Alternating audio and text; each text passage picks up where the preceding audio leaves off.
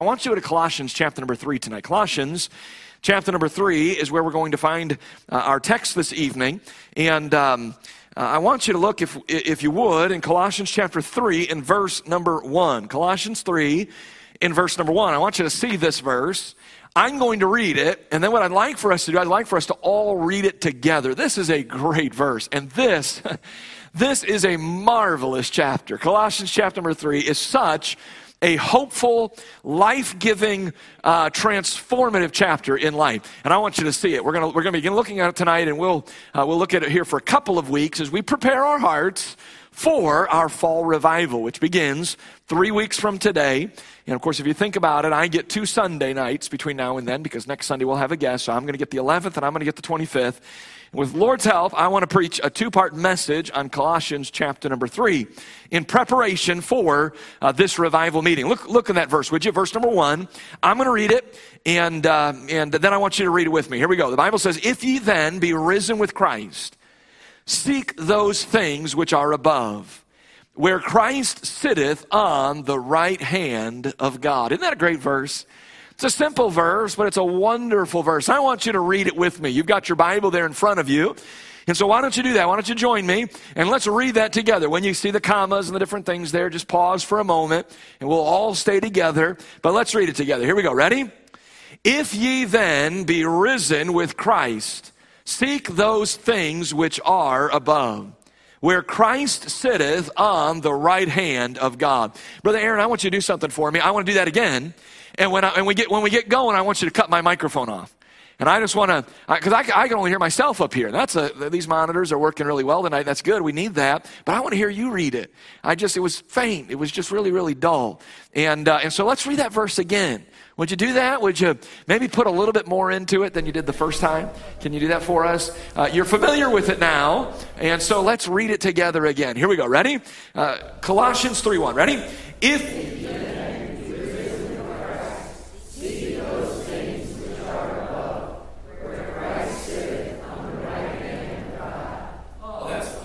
That sounded so wonderful. Just as wonderful as any song. There's something about the Word of God, isn't there?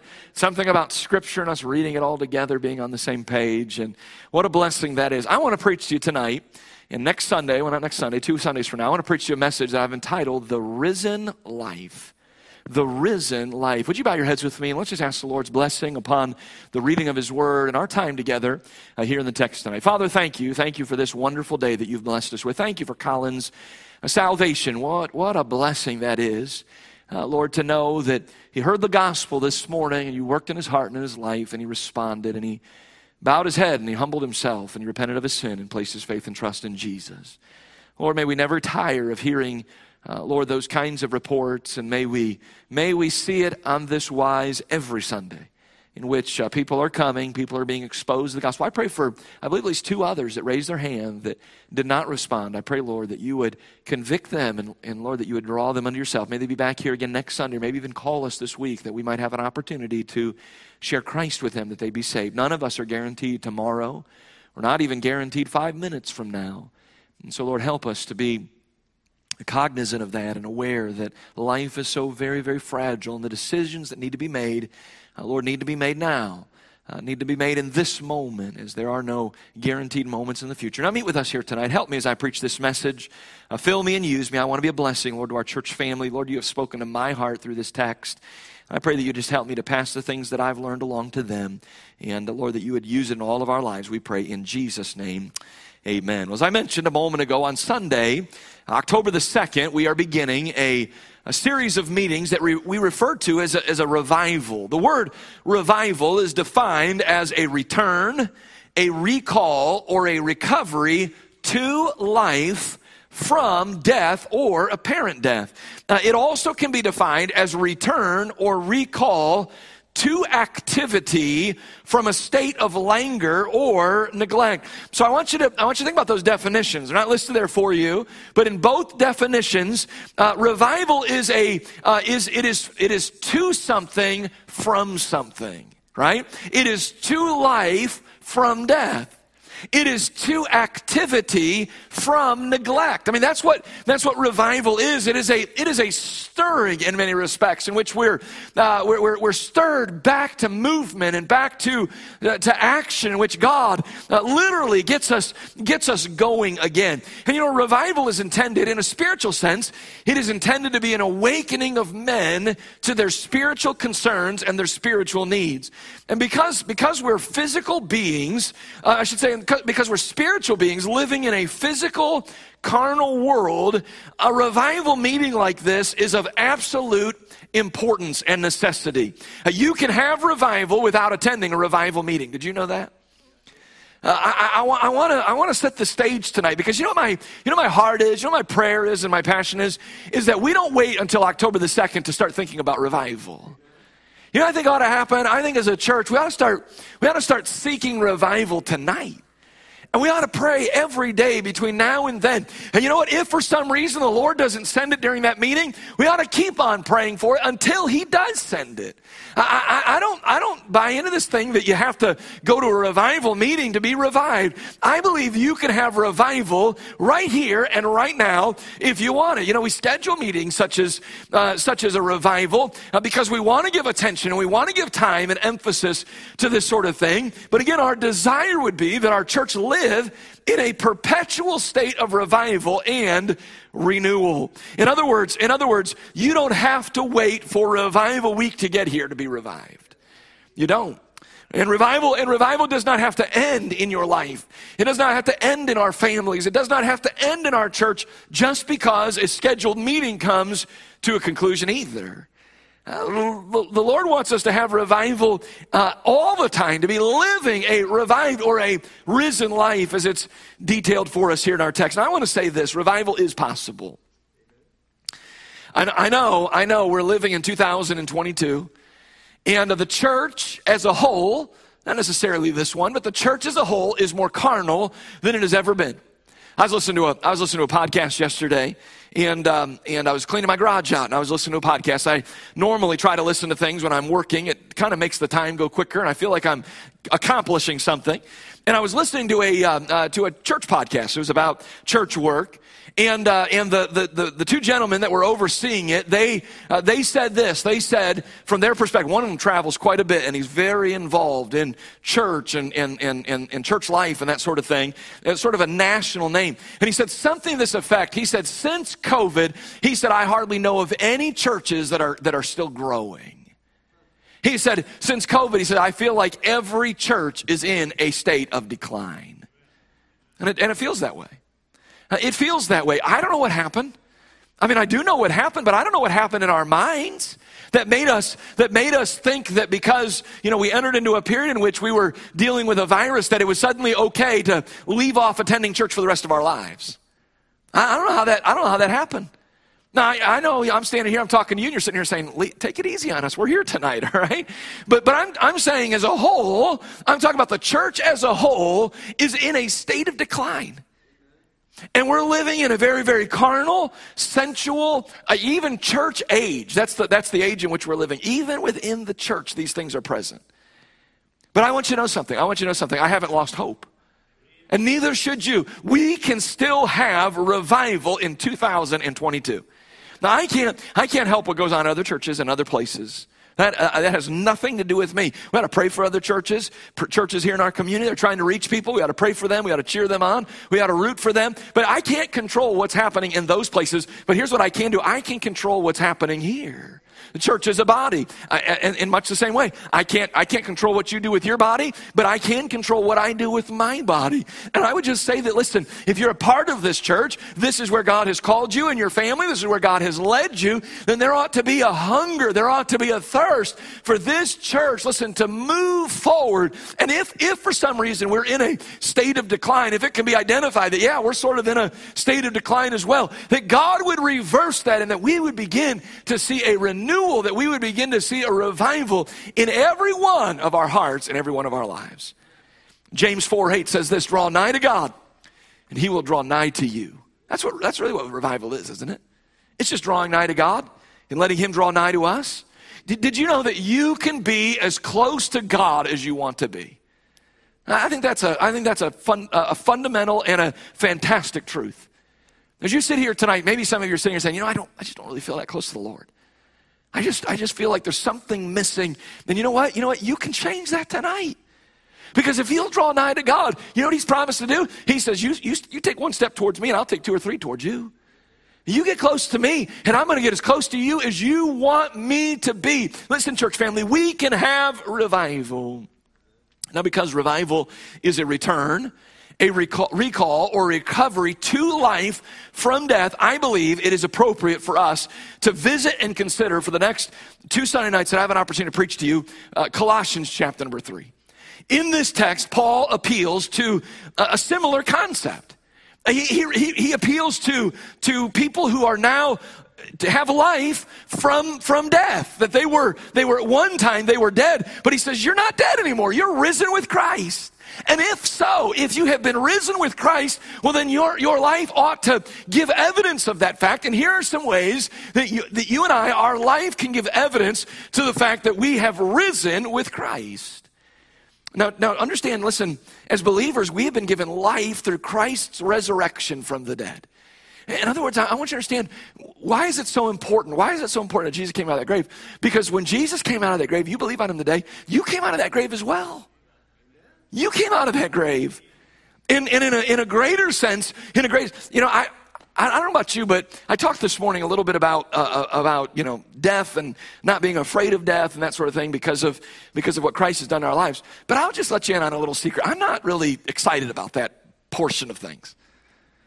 I don't know, I've always felt kind of weird, and I'm just being transparent with you tonight. I just felt kind of weird about, I spent a lot of time in funeral homes, and I told you this before, as a pastor, I'm one of the last people to look on the precious faces of our loved ones for the very last time here on this earth. And we have a funeral service, and the family, everybody files past, the family files past, and then everyone leaves, and the funeral director closes the parlor doors. And normally I stay there with them.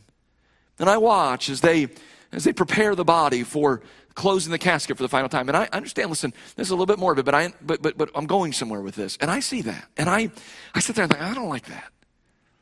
I don't like the lights going out for the last time in some respects. And I certainly don't like walking out to a cemetery and putting that box over that hole in the ground. And of course, we don't really normally get to watch that. And I'm sort of thankful that we don't. But you know what happens when we leave? And you know that thing is slowly lowered into the ground, and there's usually a vault that's placed over it, and then they shovel a bunch of dirt on it. I don't know about you, but I don't like that. I don't like it at all. But I want you to know something. Because Jesus came out of the grave, I don't have to stay there. That ought to thrill our hearts and thrill our lives. Now, I'm not real thrilled that I have to be there, period. I'm talking about in my physical body. I know when I die, I know where I'm going. I'm not even going to be there. But you get the idea. You know where I'm going with this. But because Jesus came out of that grave, listen, I'm not going to stay there either. That ought to rejoice our hearts. It ought to thrill us to know that because of what Jesus did, I don't have to stay buried in that ground. There is a resurrection day coming someday. But I want you to understand something. Christ's resurrection impacts more than just that final day. Christ's resurrection from the dead, it ought to have a daily impact in our lives each and every day. Every day we get up, I ought to say, Lord, here's another day. Lord, help me to live the risen life. If I've been risen with Christ, then there ought to be a difference in the way that I live. There ought to be a difference in the way each and every one of us lives. You know that living things are different than dead things. You know that, don't you? Now, you should know that my house is where plants come to die. True story. That's where plants come to die. We were given, I don't know where we got it. We were given some plant earlier this year, and we set it outside, and you're going to be okay if I tell this story, right? She's looking at me like, don't say it, but we killed the thing. I mean, we just absolutely killed it. I mean, it's the most pathetic looking plant you've ever, it's Charlie Brown's Christmas tree when all of the petals fall off. It's what it is. And you understand, when you look at something like that, you don't have to be a botanist. You don't got to be George Washington Carver to be able to look at that and say that thing is dead. You never spent a day in a class where you've been given an education on flowers and plants. You just look at it and say that is dead, no doubt about it, no question about it. It's dead as can be. And that's not just true in the plant world. That's true in the human and animal world too. You look upon something that is dead, and there's a look to it, isn't there? When you look upon something that is alive, you know it, don't you? You don't have to wonder. You have to question, is it still alive? Well, it's breathing. It's moving. You know, the eyes are open and they're moving and it's talking. It must be alive. And I just want you to know something. Listen, there's no room in the Christian life for dead Christians. No, we've been risen with Christ. We have a responsibility to be alive in Christ Jesus. And in Colossians chapter number 3, we are given the risen or the revived life. Now understand that when we look at our world, God sees a great deal of death, doesn't he? I'm talking about in a spiritual sense. But you know, the truth is that as a church, we demand a membership that is saved. We demand that. In other words, you can't join this church unless you have a testimony that you have repented of your sin and you've trusted Jesus Christ as your Savior and you've been scripturally baptized. Those are the prerequisites for church membership. Now, that's what we insist upon. We believe that's a Bible concept. We believe that Christ's church is a body that is made up of saved and baptized people. I want you to know something. That even though we demand a saved and baptized membership, if we're not careful, even as a church, we can resemble death and dying in our lives. We say we're alive. We say that we're born again. We say that we have new life in Christ. And yet, if we're not careful, if we're not determined to live the risen life, listen, we can be just as dead and just as dying as any place here on this planet. I'm talking in a spiritual sense. There are no guarantees. We can't just go through the motions. We have to be intentional about living the risen or the revived life. Now, let me share with you two main thoughts. It'll take us to about the middle of the chapter, and then, Lord willing, we'll take the next two the next time that we're together. Notice, first of all, the risen life, it has several features, and I want you to see them in the text. Number one, the risen life features new priorities. The risen life features new priorities. And we see those priorities in verses 1 through 8. So those who are risen with Christ, they discover a new set of priorities. These priorities are discovered in these first 8 verses, and I want you to see them. Number one is the priority of eternity. If you are risen with Christ, you have a new set of priorities. In other words, you're living for something new. And you know what that first thing that you're living for is? You're living for eternity. I remember as a young man in Bible college, we used to sing a song. I think it was written by Alfred Smith. Alfred Smith, some of you would know who he is. But Alfred Smith wrote a song, and he taught it to us when I was in Bible college, because he came as a guest one time when I was there. And the title of the song was With Eternity's Values in View. Anybody ever heard that song? Okay, a few of you. Maybe Brother and Mrs. Jones and I can sing it as a trio one of these days. Wouldn't that be something? With eternity's values in view. But beautiful song. And it is essentially what Paul is saying here. He is saying, listen, you and I need to live our lives not thinking about the here and now, not placing much emphasis on the here and now, but we're living our lives with an eternity in our view or in our perspective. You know, one of the great struggles of this life is acknowledging and then living like this life is not all there is.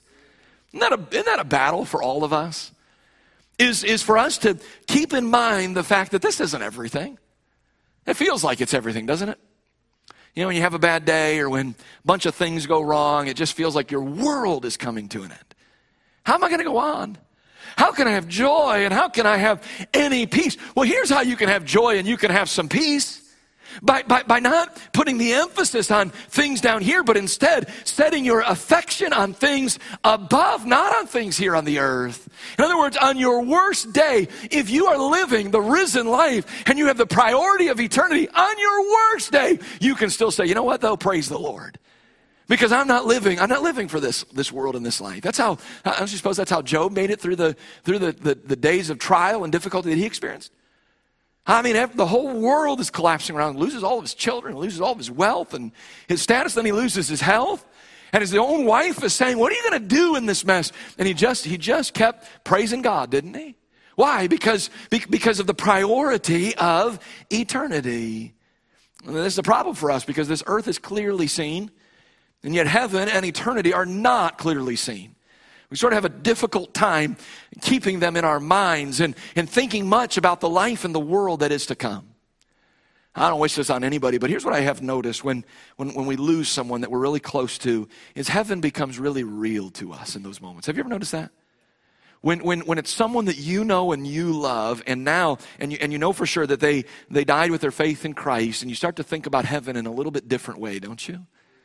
Because they're there. Someone you know is there. Obviously, we know Jesus, and we read of the saints, but I mean, talk about something that I have met in a physical sense, someone that I have spent time with in a physical sense, that I have looked at, and I've beheld them, and I've heard their voice, and I've talked to them, and I've touched them, I've held them. They're on the other side, and there's just something about that, isn't there? But aside from that, we struggle sometimes, don't we? To think about heaven in a sense of it being very real to us.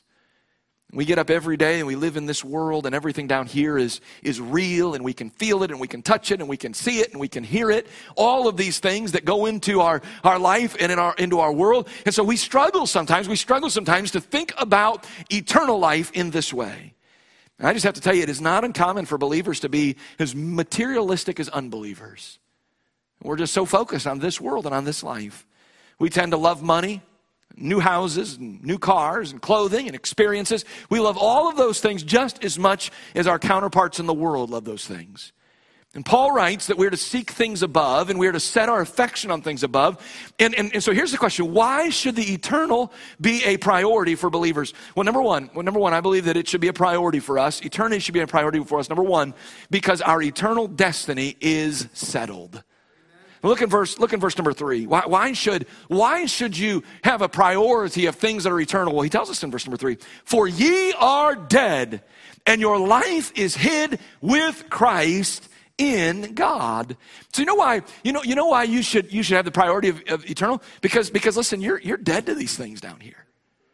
And as a believer, all that really matters is what's happened on the other side, and laying up treasure for the other side, and preparing ourselves for that place. He says, your life is hid with Christ in God. Now, I just want you to know that if my eternal destiny was committed to my trust and my safekeeping, I would likely lose it. And so would you. I would not have been able to stay saved for one day if it was up to me. I mean, honestly. Think about your life.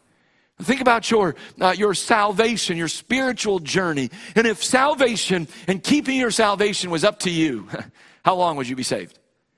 15 minutes? 15 hours? 15 days? I don't know, probably somewhere in that ballpark. Maybe probably 15 days would be a bit much for any of us. But you know what? My life is hid with Christ in God. My life is not, I'm not holding on to this thing myself. No, my life is hid with Christ in God. That's what he's saying there. He is saying that my eternal destiny is kept, not by me, but is kept by the one who died for me. And because he's holding on to me, because he has hidden my life with him on the other side, listen, no one can take it away from me. No one can wrestle that eternal life away from me. Why? Because my life is hid with Christ in God, which led Paul to write these verses, 2 Timothy 1:12. For the which cause I also suffer these things. Nevertheless, I am not ashamed, for I know whom I have believed, and am persuaded that he is able. I'm not able. But I am persuaded that he is able to hold on to keep secure that which I have committed unto him against that day. You know why I'm going to heaven? I'm not going to heaven because I'm a preacher, because I grew up in a Christian home, because I'm a church member. I'm going to heaven because on a day in June in 1990, I gave my life to Christ. And you know what? He's been holding on to it ever since. And heaven and eternal things ought to be a priority for me. Why? Because my eternal destiny is settled. I wonder, have you ever thought this thought? I was just thinking about this as I was preparing this week. Have you ever thought that you have an eternal address? Now think about that for a moment. I don't know what your address is, but I have an eternal address. And so do you if you're saved. You have a home in heaven that is currently under construction. When I was a boy, I think it was the year 1993, my parents my parents bought some property. At that time, I'd have been 13, 14 years old. They bought some property outside of town. We had been living on West 128th Street for most of my life. That's where I grew up, and a lot of good memories there. But my parents felt like, the time was right for them to move, and so they bought some property. Actually, it was out in Olmsted Falls, and they built a home there on that property in Olmsted Falls. And again, the year was 1993, and I remember that was certainly an exciting time for us as a family. And I remember that what had happened was my dad had hired a guy that was going to sort of be the general contractor, and something happened, and the guy was not able to finish the job, and so my dad became sort of the default general contractor. And which is something, because my dad doesn't know how to build a house, right? And so I think he probably got some help, and probably things were set in motion. So it was just making sure that everything got done that was supposed to get done. But I remember, because he became that general contractor, we spent a lot of time out at that house. And I remember every time we'd pull up, we'd think, well, we're going to live here someday. One of these days we're going to live here, but it's not yet. And we would go. I remember walking through that house, and it was nothing but just the studded walls. There was no drywall. There was no finish. There was nothing. And I remember going through there and watching them as the drywall started to get hung, and thinking to myself, I remember thinking, we're going to live here? This place is a mess.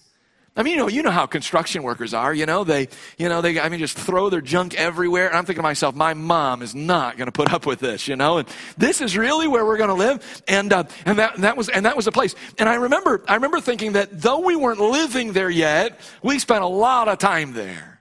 We spent a lot of time there physically and even mentally in our minds. I can remember sitting, in where we were living then and thinking to ourselves, well, we're here now, but we're not going to be here forever. We're building a house right now. And I remember I'd walk up the stairs, and I'd say that, I'd have maybe some of my friends, that's going to be my room right there. That's my room. I had never had a room to myself. I was finally getting my own room. What a glorious day that was. I said, that's going to be my room. And envisioning that and having that mental thought. And you know what? I think God would have us to think that way about heaven. Now, you've never been there. I've never been there. But I don't suppose there's anything wrong with trying to visualize what it looks like. We're given some descriptors in the scripture as to what heaven is and some of those things. So just let your imagination run wild. But don't just suppose that God would have you to think about that place every once in a while. Make up your own address. I don't care. Come up with something, but think about heaven. Put your attention on things that are eternal. Listen, I know you're not there yet, but because your life is hid with Christ in God, there is a place that is being prepared for you. And you may not be there yet, but you're going to be there someday. What a glorious thought. What a glorious thought. And because our eternal destiny is settled, then we ought to be prioritizing things that are eternal. But here's a second reason why our new priority is on eternal things. Not only because our eternal destiny is settled, but number two, because this life is so uncertain. This life is so uncertain. Would you look in verse number 4? When Christ, who is our life, shall appear, then shall ye also appear with him in glory. Now imagine for just a moment living your whole life down here simply for earthly possessions and gains. Obviously, this has been a historic week because the Queen of England passed away. I think maybe, what was it, Thursday? Was it Thursday, Wednesday or Thursday? And of course, there is a very, very historic few days that are in order for that part of the world, and because we live in this day and age, we can see all of those things as they transpire. I don't know this to be true, but there are people that I trust that do believe in their heart of hearts that the Queen of England was a born-again Christian. I don't know if that's true or not. I have no idea, but I think to myself, I sure hope she is. And you ought to hope every person that passes away, you ought to hope that they're saved, because I've often thought to myself, imagine. Have you seen the places those people live? Unreal. And it's not like they just have one castle or palace. This is my summer one. This is where I go for the summer months, I think about that for a minute. Some of you are like, well, I got a summer castle. It's an RV, and it works just fine for me. But this is on another level altogether. These people are living life. But I've often thought, imagine Imagine you live your whole life and you have homes that have you think about this. I guarantee you that woman, there were bedrooms in those castles she'd never even been in. Now think about that for a minute. Now some of you got bedrooms that you wish you'd never have to go in, right? And no one should ever have to see that because of the way your kids live, you know. But think about that. Think about it. She's got square footage. She's got property. The castle she died in, Balmoral, there in Scotland, 50,000 acres. Am I the only one that thinks that is astounding? 50,000 acres. You know what that is? That's like bigger than the size of Cleveland. I mean, maybe not. But I mean, it's big. Bear with me here. I didn't do much math ahead of time, right? But it's huge. 50,000 acres. So here's someone, I don't know if she's saved or not, but let's imagine she's not. And let's imagine she enjoys all of that. I mean, she wears the crown. She wears the crown. I mean, everywhere she goes, people obsess over her, and she got to live 96 years. You read some of the stories in the Bible. I feel bad for the guys that are kings for like 2 years. I'm like, man, you finally get there and you get 2 years? That's no good. This woman got 70, beat that, right? Maybe one of the longest living, serving monarchs there ever was. But think for a moment, if this is all there is, and she dies, and we're all going to die. I don't know what she died of, but we're all going to die. I have to think she had the best medical attention and medical care imaginable. She had it all, and yet she died. And imagine you've lived for all of this, and that's all that you care about. That's all that you think about. And you die. 96 years, we say that's a long life, but that's not very long in light of eternity. And all of a sudden, everything that you'd lived for is gone in a moment. Oh man, let that sink in for a moment. Why should you and I live for the eternal? Because everything that brings us joy and pleasure in this life, one of these days it's going to be gone. Everything. This life is so uncertain. At any moment, one of two things could happen. You need to live in light of this. At any moment, one of two things could happen. You know what those two things are? Either you could die or Christ could return. When he shall appear. We don't know when that's going to be, but when he shall appear. Oh man, what a day that's going to be for those of us that are saved, and what a dreadful, terrible day that's going to be for those that are lost. When he shall appear. And everything that we hold dear, listen, everything that we hold dear in that moment will be worthless. Absolutely worthless. You mean a 50,000 acre palace? I mean, the palace isn't 50,000 acres, but the land, the ground of it is. You mean that will be worthless? Something that would be worth hundreds of millions, maybe even billions of dollars? You better believe it. It'll be absolutely worthless. Because when Christ shall appear, oh, listen, at that point, all of this is no longer important. Doesn't matter. And because this life is so uncertain, some of you are flying high right now. Life is great. Life is wonderful. And you're sitting here saying, yeah, I get what you're saying, but I'm sort of living the life right now. I mean, I'm on a roll here. I'm making more money than I've ever made, and I'm more successful than I've ever been, and my marriage is better than it's ever been, and boy, we've got plans, and we've got dreams, and we've got visions of what we're going to do down here. And I'm just simply saying, listen, all of that could end tonight. And what did Jesus say? Jesus said about the man who was building barns and tearing down his old ones and building greater. He said, thou fool, thou fool. So why? Why should you live for the eternal? Because everything down here is so uncertain. Christ is going to appear someday. And when he does, this earth and its possessions will be destroyed. That day is coming. At that point, listen, all that will matter will be the life to come and what is of value there. So seeing that this life is so uncertain, it's here today, potentially gone tomorrow. Don't live for this life. Priority of the eternal. But notice secondly, there's not only the priority of eternity, but there is the priority in this text of purity. As a believer in the risen life, I'm living the risen life now. I'm not living life for myself. I'm not living this world's life. I'm living the risen life. And so as a result, I have a new priority. I'm thinking more about over there than I am down here. I'm more interested in that world, and I'm thinking about that address, and I'm thinking about that home, and what it's going to be like, and how I can lay up treasure there. I'm thinking more about that than I'm thinking down here. And then I'm thinking about the priority of purity. Verses 5 to 8. He says, mortify therefore, because of this. Because you're risen with Christ, because your life is hid with Christ and God, because eternity is more of a priority, than mortify therefore your members which are upon the earth. Since we still live down here for the time being, we sort of discover a dichotomy here in this text, and that is this: while we are a people of eternal life, we're people of eternal life, there is a death that should be present in our lives. You might want to write that down somewhere.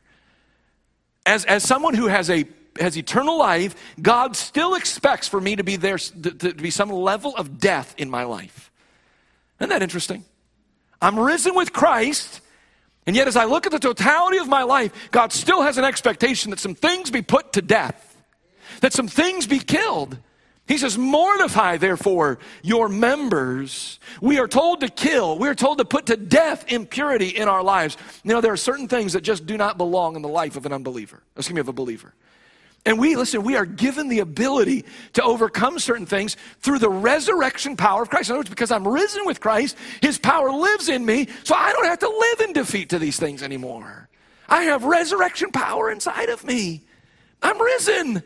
This isn't just something for Sunday. This is something for right here and right now.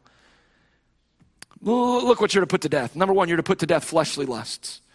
Verses 5-7. Mortify therefore your members which are upon the earth: fornication, uncleanness, inordinate affection, evil concupiscence, and covetousness, which is idolatry. For which things' sake the wrath of God cometh on the children of disobedience, in the which ye also walked sometime when ye lived in them. So when he says, mortify therefore your members, that word members, you know what that means? It literally means your limbs. Your limbs. What are our limbs? It's our hands, it's our arms, it's our feet, it's our legs. It's the things that we touch and that we use to get around and go where we want to go. And he says, put those things to death. You know what the Apostle Paul, you know what the Holy Spirit understands? The Holy Spirit understands that your flesh has certain cravings or certain desires. It just does. I know, sitting here saying, brother, I have been saved for 50 years, and I no longer have any cravings or any desires that are of an impure nature, and you are a liar. You're a liar. I mean, you're the biggest liar in this room. Because you will never, listen, on this earth, you will never get to a point where you don't have cravings and desires that are of a sinful, fleshly nature. It just doesn't exist. Because you're trapped in this body of flesh at this point in time, and that sin nature is wanting to rule over you, and it's wanting to rule over me. You don't believe that your flesh has certain cravings or desires? Just ask Eve. Just ask Samson. Just ask David. I mean, do we need to go on? I mean, listen, we have a whole list of people who are in Scripture, who their life was rolling along and it was doing so well, and God had such big plans for them, and yet because they didn't mortify their members, because they didn't put to death some things, oh man, their flesh, it rose up, and it came to bite them, nearly destroy them, if not for the grace of God.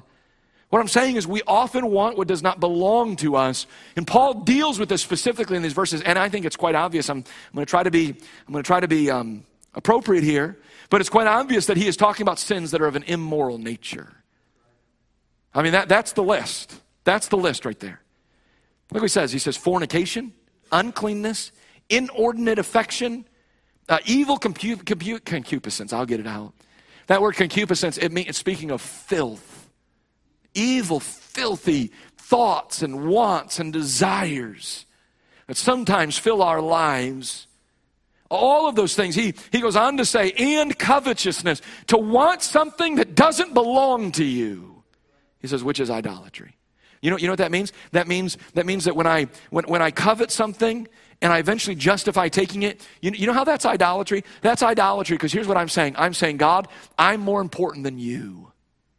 I'm more important than you. I'm worshiping myself. I'm worshiping my body. And because my body and my flesh want these things, well, then I'm just going to go ahead and take it. That's how it becomes idolatry. Because in that moment, what we're saying, Lord, I love myself. I worship myself more than I love and worship you and what you've told me in your word. And therefore, I'm just going to go ahead and take this even though I know I shouldn't. But because I want it so bad, because I'm coveting after it, I'm just going to go ahead and do it. And he says, you know what that is? That becomes idolatry. You are an idol worshiper, and you're not bowing before a stone image or a wooden image. You're bowing before yourself. You might as well go into your room and get down on your knees in front of your mirror and worship yourself, because that's exactly what you're doing. So he says, put to death your fleshly lusts. Believers are not to be impure morally. He tells us God's wrath comes on those who do these things. And he reminds us that though these be in your past history, because he said, look what he says in verse number 7, in the which ye also walked sometime when ye lived in them. And he's saying that's in your past. You don't live there anymore. You're supposed to be living the risen life. You've put to death those things. You don't live there anymore. That don't have to be a part of your life now. So here's what I think he's saying. He's saying that's in your past history. That doesn't belong in your present lifestyle. Put it to death. Put to death your fleshly lust. Stay away from, listen, you know what he's saying? He's saying stay away from someone who isn't your spouse. That's what he's saying. And that doesn't just include those of us that are married. That includes those of us that are not married. It's good not to touch a woman. It's good not to go down that road, to stay away from that, to avoid that sort of thing, because he understands that's going to awaken some things. Your flesh is going to want more, and if you want to avoid that, then stay away from it altogether. There's no place for a believer to be impure. Stay away from somebody's spouse. You know what? I think we got to touch on this. He's saying avoid pornography. Stay as far away from it as you possibly can. I'm telling you, the world is overrun with this stuff. It's everywhere. And because we carry smartphones, and we have our tablets, and we have computers in our homes and at workplaces, and your car practically is a computer, it is available everywhere. I'm just telling you, it'll destroy your life. It will absolutely destroy your life. You don't believe me. You follow me around for a week, and you sit in that office. And I talk to folks who it's destroying them. It's destroying them. There's no place. Put to death fleshly lives. But notice he says, and then in verse 8, 9, put to death acceptable sins. Now likely you read verse number 5 and you thought, well, I'm good. I'm not a fornicator. I'm not an adulterer. Evil concupiscence, I don't even know what that is. I'm good. I'm okay. And the whole time we tolerate verses 8 and 9 in our lives. Look what he says in verse number 8. He says, but now ye also put off. Some of us are saying, oh man, he didn't touch on any of my sins. I'm good. Oh, you're not out of the woods yet. The chapter's still going. Yeah, you mortify those things. You put those things to death. But guess what? There's some other things you need to take off as well. And look what he says. He says in verse number 8, but now ye also put off all these. Anger. Maybe the altar ought to be open right now. For all of us. Anger. Are you kidding me? If I'm looking at verses 5, 6, and 7, maybe I'm doing okay. But I come to verse number 8 and I fail right at the top of the list. Anger. Man, flying off the handle, losing my cool, getting mad at my wife, or getting mad at my children, or, I don't have a dog, but if I had one, I'd probably get mad at him too. Getting mad at the driver in front of me. I'm sitting at the light. I am so impatient that when that light turns green, if he doesn't step on it immediately, he's going to hear from me. Come on, let's go. Anger, and the whole time my kids are watching. Now think about that. Think about how pathetic that is. Dad is such a maniac that he can't sit for 2 more seconds. Anger, get rid of that. Wrath, similar. Malice, blasphemy. Here's a big one. Filthy communication out of your mouth. What's filthy communication? I would say it's anything that comes out of your mouth that shouldn't come out of your mouth. Say, well, I don't curse and swear. But do you gossip about people? Are you critical about people? Well, they deserve it because it's a filthy communication. Out of your mouth proceeds blessing and cursing. At the same time, out of the same fountain proceeds sweet water and bitter. That just ought not to be, he says. Put it away. Put it to death. Get rid of it. You and I need to be pure. Listen, here's what I'm saying. This list that is given here is the thought is that we don't view these things as seriously as we ought to. And we think so long as I'm not doing the really bad things, I'm okay. And the whole time, you know why we don't have revival in our church? Is because we're okay with a little bit of anger. We're okay with a little bit of wrath, a little bit of malice, a little bit of filthy communication. I mean, come on, everybody.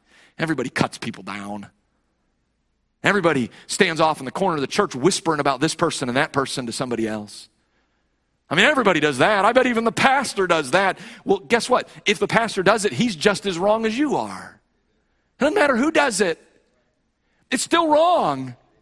And we don't have revival because we're sitting here saying, well, I've gotten the major sin out of my life, and I'm probably, maybe I've got a few things, but it's really not that big of a deal. And it is a big deal. It is a big deal because we've got new priorities. And you can't be pure, and I can't be pure, and our church can't be pure if we're filled with people that are angry.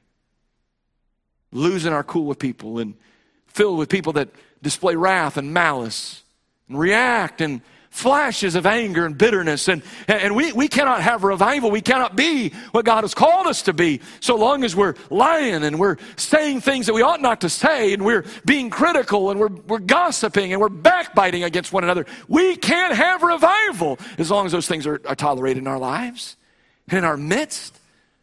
The risen life demands that we live life at a higher level. And when we live life at a higher level, it means we have new priorities.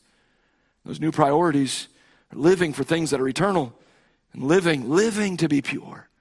We're putting to death our fleshly lusts, but we're also putting to death those more acceptable sins that our society says aren't that big of a deal. And we're sitting here saying they're just as big of a deal as anything because they're keeping me from having revival. They're keeping me from living the risen life, and I don't want to go on any longer like that.